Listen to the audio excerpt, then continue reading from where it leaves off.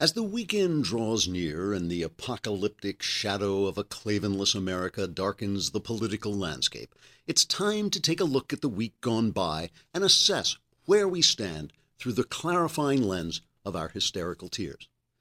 The important question to ask today is this: if Donald Trump is Biff from Back to the Future, and Bernie Sanders is Doc Brown after he returned from the 1930s as a crazed socialist, is it possible we can induce Marty McFly to run for president in his previous role as Alex Keaton, the conservative from Family Ties? Okay, possibly that's not the important question to ask today. Possibly that's not even a question we have to ask at all. But how about this one? Since Clint Eastwood has endorsed Donald Trump and Chuck Norris has endorsed Ted Cruz, shouldn't the entire election be decided through a cage match between Sylvester Stallone and Arnold Schwarzenegger? Or perhaps we should ask, if Donald Trump is elected president, should Ben Higgins give the rose to Hillary Clinton on The Bachelor? Maybe the real question is, have I fallen into my television set? And if so, could someone cut a hole in the screen and let me back into reality, where statesmen-like ladies and gentlemen run for office while boorish real estate developers build garish casinos, and women like Hillary Clinton spend their time rattling a tin cup against the bars of their cell and screaming, "You lousy screw, when I get out of here, I'll make you wish you'd never been born." Or maybe that's not reality. Maybe this is reality right now, and what I thought was reality is just an old television show called America. I hope this has cleared things up. Trigger warning. I'm Andrew Klavan, and this is The Andrew Klavan Show. The most depressing monologue ever. I'm too depressed to go on, folks. We'll just sit here and stare for a while. All right, we have to talk about our sponsors first. ReaganPrivacy.com, who are here. They are here to protect your privacy from big tech companies that are scanning your emails so they can target you with advertisements you don't want, or from the government, which is just collecting everything it can get from your social security number to your socks. So take back your privacy by getting a special, your own email at Reagan.com. It'll be your name at Reagan.com, your private email address, and not only will you be able to proudly share President Reagan's name with every email you send to your liberal brother-in-law, but you'll also know that your emails will never be scanned or shared with third parties. So go to ReaganPrivacy.com right now and secure your personal private email address. And if you do it right now, you get 2 months free. ReaganPrivacy.com. All right. So yesterday, Shapiro and Jeremy Boring, the God King of the Daily Wire, he's our managing editor, are giving me a hard time. And they said the worst thing about when Donald Trump is president and we're all put in gulags for opposing him, the worst thing is going to be having to listen to me tell them that things are not as bad as they seem. And I take exception to that. But maybe they have a point. I don't know. See, they think I'm an optimist, but it's just not true. I'm just a scrappy little New Yorker. I'm not one of these Californians. It rains. Oh, we're all going to drown. Oh, the republic is falling. Boo-hoo. I just like spit in your eye. That's it. But but last night I finished reading this really, really interesting book called Shattered Consensus: The Rise and Decline of America's Post-War Political Order by James Pearson. And James Pearson is going to be with us on the show today because the book, I felt, really does a lot to put the present moment in perspective. And his outlook, I wouldn't call his outlook sunny, but I would also say it's not despairing. It is filled with hope for the future, even though he sees the problems up ahead. So he'll be on in a little while. Let's talk first about what's going on in the news. I'm not even going to go into the Democrat debate. The thing that's really interesting to me right now is the wars among the pundits. That Donald Trump has not only created this war in the political class, also media pundits are at war, and people are starting to blame each other for who they support and who they don't support, and whether they support Trump and whether they don't support Trump. And I've been very clear. My feeling about Trump is I think Trump is a proto-fascist who does not have conservative values, the conservative values I'm looking for in a candidate. Never mind that he's vulgar, never mind that he's mean, never mind that he's a bully. I think all those things speak to character and are really, really important. But my basic, real fear and objection about him is that he's a proto-fascist. And what I mean by that, I use that word proto-fascist. Proto, it means first or earliest, and it's used to say that somebody, he's not a fascist, he just has the makings of a fascist. He has those first stirrings of a fascist. And we saw, Ted Cruz was complaining about this the other day. I mean, Cruz is obviously getting frustrated that Trump has sort of stolen his strategy for winning the presidential election and stolen it with personality and style rather than substance. And Cruz, obviously, who's a man of substance, a man of the Constitution, he's getting a little frustrated. So this is what he said the other day. A political candidate is going to make America great again.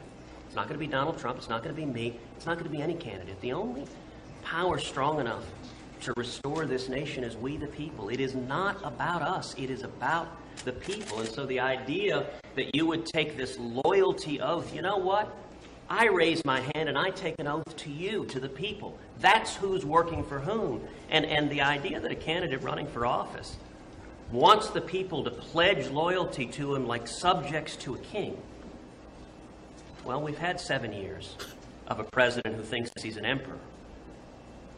And I've got to say, the only hand-raising I'm interested in is on January 20th, 2017, when I hope to raise my right hand and have my left hand sitting on the Bible, when I make a promise, a pledge to every American to preserve, protect, and defend the Constitution of the United States.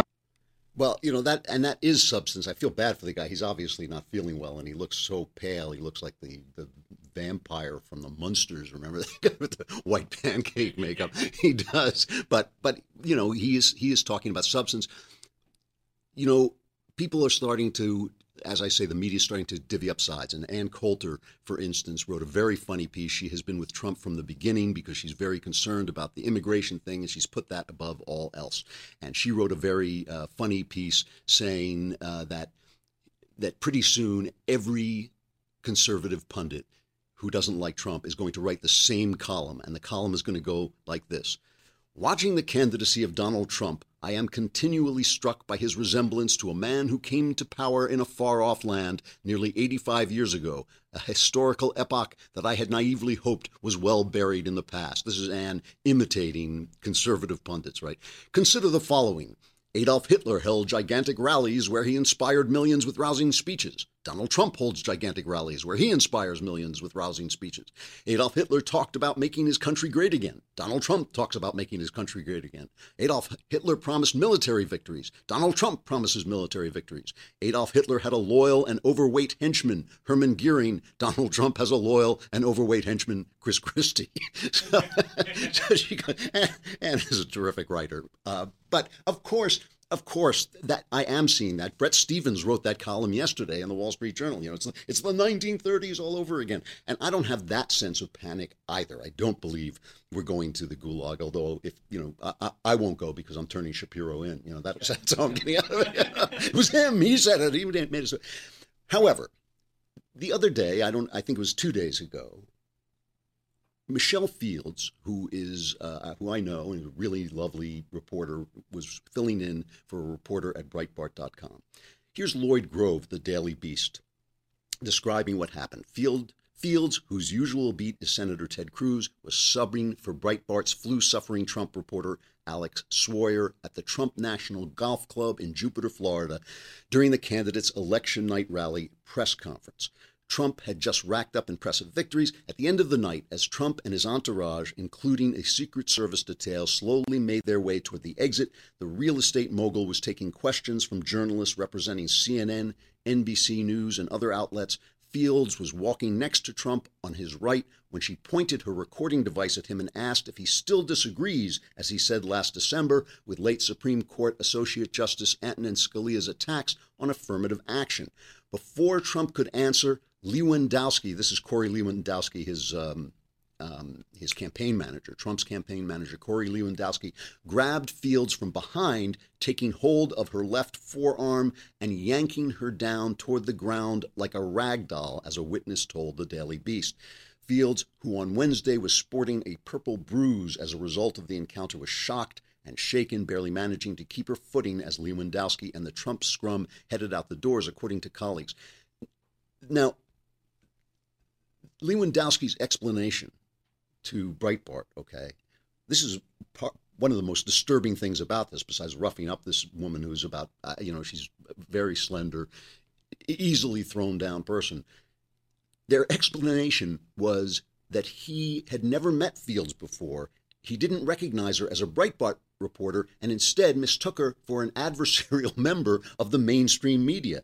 Guess what? That's not an excuse. That is not an excuse. And Breitbart's statement kind of weekly, Breitbart.com statement weekly demanding an apology was shameful. I mean, that's not what you do. You know, Cheryl Atkinson, who was the reporter who had to quit CBS because they wouldn't let her report on scandals in the Obama administration, she has a thing called the substitution game, where she substitutes. She says they play it soft with Democrats in the news media, as we all know. And so she says, let's substitute. What would happen if it was George W. Bush who used the IRS to attack his enemies instead of Obama? How would CBS cover that? Well, we know that would have, the New York Times would have published one of those big black books, the road to tyranny, like they did after the kerfuffle at Abu Ghraib, the road to torture. They had this big thing. It was like a coffee table. It wasn't a coffee table book. It was like a coffee table, about the Abu Ghraib and the people who'd been misused there. Like it was this big, like it was American policy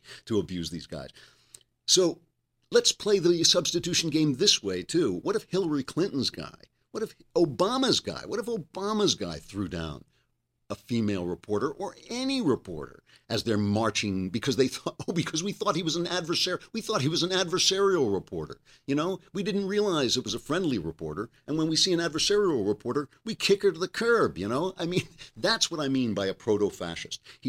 Trump is not a fascist because he's not an actual fascist, because he doesn't have a fascist philosophy. But when he goes on a debate stage and he says, the military will torture people if I tell them to, even if it's not the law, because I'll tell them to and I'll be president, that's proto-fascism. That's an instinct for fascism that is not something we need in this country. And I just want to remind you, that I'm not saying that the people who support him are supporting him for ratings. Trump is great ratings. He is entertaining TV. And I'm not saying the people who support him or even who go soft on him are just doing it for ratings. But I will say that the people who come out against him are risking their ratings. And that's guys like Glenn Beck and Mark Levin and Ben Shapiro, who have taken the chance of saying, this is bad news for America. They are the ones who are risking something, risking their careers, risking their audience. And just remember it, because Trump, it will come out what Trump is in the long run. And then you're going to remember who left the lights on. Is it Motel 6 that says this is Motel 1776, okay? Where these guys like Shapiro and Beck and Mark Levin, they're leaving the lights on for you. So you remember when it's time to come home from the excitement of a guy who beats up reporters and calls for hecklers to be beaten up. They're the ones who stood tall and actually took a risk to say the right thing. All right. Have we got our guest? Have we got Pearson on the line? Almost? Okay. Well, let's go back and do our sponsor again so we have that out of the way, because I want to remind you that your privacy is under attack. You've got the big tech companies who are scanning your emails, which I find so incredibly creepy. And then the ad, you mention something in your email and the ads show up on your screen whether you want them or not. The government obviously always is doing that data, scanning where they collect all the data and they say, oh, but we would never abuse it, And if you believe that, I've got a bridge in Brooklyn I'm going to sell you next. But you can take back your privacy by getting an email address at Reagan.com. You'll get your name, Joe Schmo, unless your name happens to be something else. We're very flexible. If your name is Joe Schmo, you'll get Joe Schmo at Reagan.com. That will be your private email address. And you will not only be able to have Reagan's name in every one of your emails, which will drive your friends insane, but you can also know that these emails will never be scanned and the information never shared with third parties. So go to ReaganPrivacy.com, ReaganPrivacy.com, and secure your personal private email address, and you can get 2 bonus months free if you do it right now. ReaganPrivacy.com. How are we doing? 1 minute. 1 minute. All right, well, let me talk a little bit about this book, and we'll hopefully have James Pearson here on the line in a moment. The lighting, okay. The book is called Shattered Consensus: The Rise and Decline of America's Post-War Political Order. And James Pearson is president of the William E. Simon Foundation and a senior fellow at the Manhattan Institute. That's where my pals are at City Journal, where I am a traveling editor or something. I can't remember what they call me, but I do contribute to City Journal from time to time. James Pearson is the author of Camelot and the Cultural Revolution: How the Kennedy Assassination Shattered American Liberalism. And there's some excellent, excellent essays about the Kennedy assassination and the way it was covered in this book, in Shattered Consensus. His essays on politics and culture have appeared in many newspapers and magazines, including the Wall Street Journal, the Washington Post, the New Criterion, Commentary, the Weekly Standard, and the American Spectator. And there is a central theory in this, a central thesis in this book about the way consensuses fall apart, but it also contains some sensational, really sensational essays on the university, how the university got to be the kind of left-wing brainwashing factory it is today, and on the Kennedy assassination, and on where the country is going. Can we bring? Yeah, 1 second. Okay, I'm vamping a little bit, but Okay. all right. There he is. Oh, you are a little bit in the dark, but that's all right. Well, you look like you're escaping from somebody who's trying to assassinate you. But I hope that's not true. Can you hear me? Okay. I can hear you. Let me turn a light on. You might see me better. Good idea.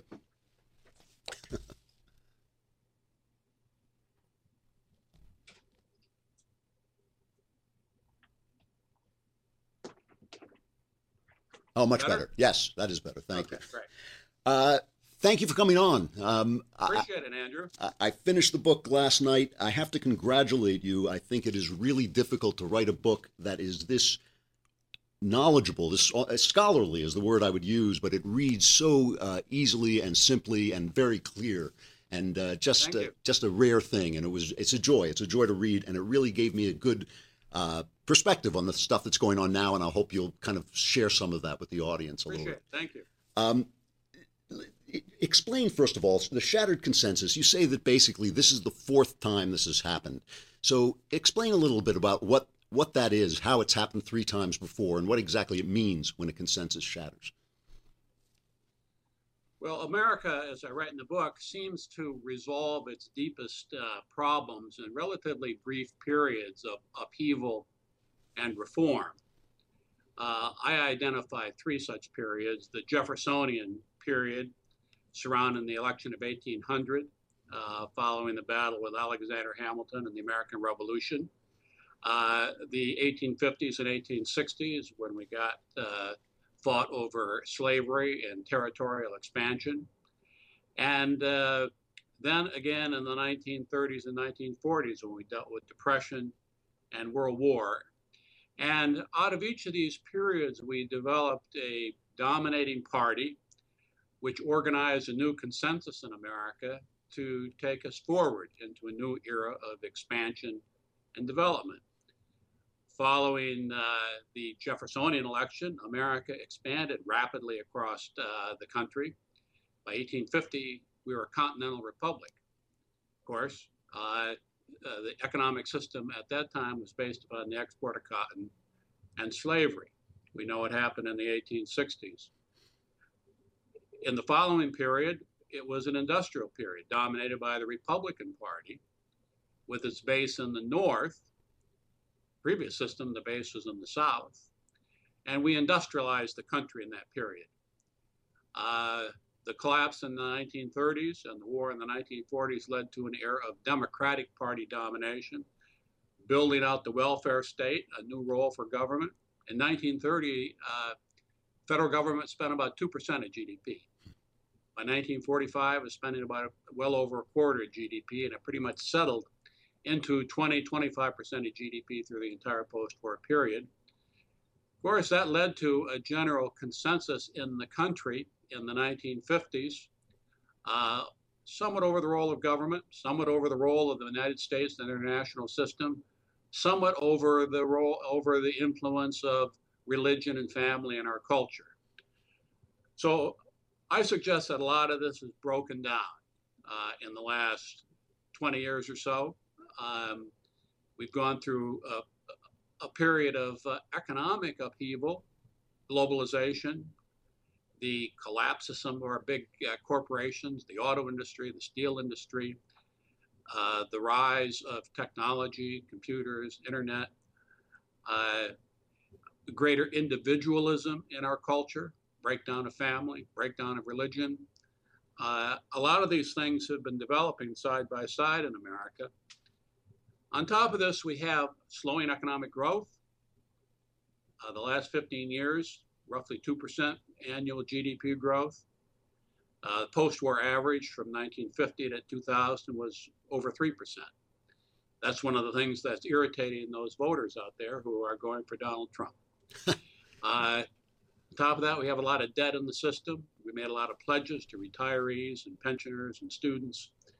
That's going to be difficult to pay. So my thought is that we are going to have to rebuild our political and economic system, but we'll probably have to go through a period of difficulty before we're able to do that. That was my next question, that in each of these cases, what you describe is this kind of, terrible upheaval, especially the Civil War, but certainly the Depression and the World War. I mean, these are awful upheavals, but out of that comes a stronger America, really, an America that's now ready for a new era. You're not saying that we're in that crisis yet, are you?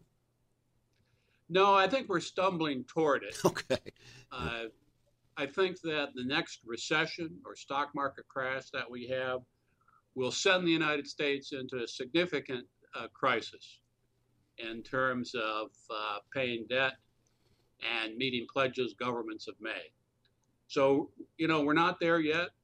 Our central bank has kept the economy afloat at interest rates low in an effort to try to steer us through this crisis that began in 2008. We'll see how long that lasts. But we have a demographic issue. The baby boomers are retiring. The population is aging. As many people are leaving the workforce every year, turning 65, as are entering it at age 22. That's a factor that's dragging on the economy. So I think all of these things over the next decade are going to push us into a crisis of sorts. There's no guarantee we'll come out of it. Right. There's no guarantee we'd solve the Civil War, no guarantee we would come out of the Depression in the way that we did. We managed to do it. That's a basis for some hope, but there are no guarantees. We could go through an extended period of stalemate in America. Well, first of all, let me just remind people we're talking about the book Shattered Consensus, The Rise and Decline of America's Post-War Political Order by James Pearson. It really covers a lot of ground, but does it in a very clear, really dynamic way, just a really good read. And I recommend it because it'll give you it'll calm your hysteria as you're looking at the political field today to remember that we've gone through this stuff before. Let me ask you, before we talk about the future, though, let me ask you, I'm looking at this political race right now, and I look at Donald Trump, and I have to tell you, I actually had hair when this election began, and it's just I look at Donald Trump, and I'm appalled. I mean, I just think this is not a character I've seen on the American political landscape before. I know such characters do pop up from time to time, but I haven't seen one before. And then I look at the other side, and I see basically what to me is a felon running against a communist, and I have to struggle sometimes not to despair. What do you see when you look at this current election cycle? Well, you're certainly correct in saying we've never seen a figure like Donald Trump before. It is interesting in the sense that both Trump and Sanders are attacking free trade. Yeah. That's been a bipartisan idea that's united both parties, Ronald Reagan and Bill Clinton, through this past 30 years. Support for free trade seems to be eroding. It is surprising that a figure who seems prepared to say anything like Donald Trump has gotten to the place where he is. It looks to me like he will win the Republican nomination. That's not certain. I think the only way that he will be stopped is at an open convention. And there, I think the thought is that he will come up just short of the 50% he needs, and the other 50% at the convention will deny him the nomination and look elsewhere. I think that's a distinct possibility. And of course, if he did win the nomination, we don't know what happened in the general election. We could get a wipeout like 1964. The Cold War. And which would extend all the way down the ticket. The Democrats would sweep into the Congress, take the Senate and the House, and they would then be in a position to enact the entirety of their agenda, as happened in 1965 with Lyndon Johnson. And these are things we're still wrestling with. So, I think Donald Trump has taken a deck of cards and thrown it to the four winds. We don't know where it's going to land. He could be stronger than we think or weaker than we think. We've not had a character like this on the national scene. But that would be the one thing that I would fear. And I would fear that if that happened, that would make things worse.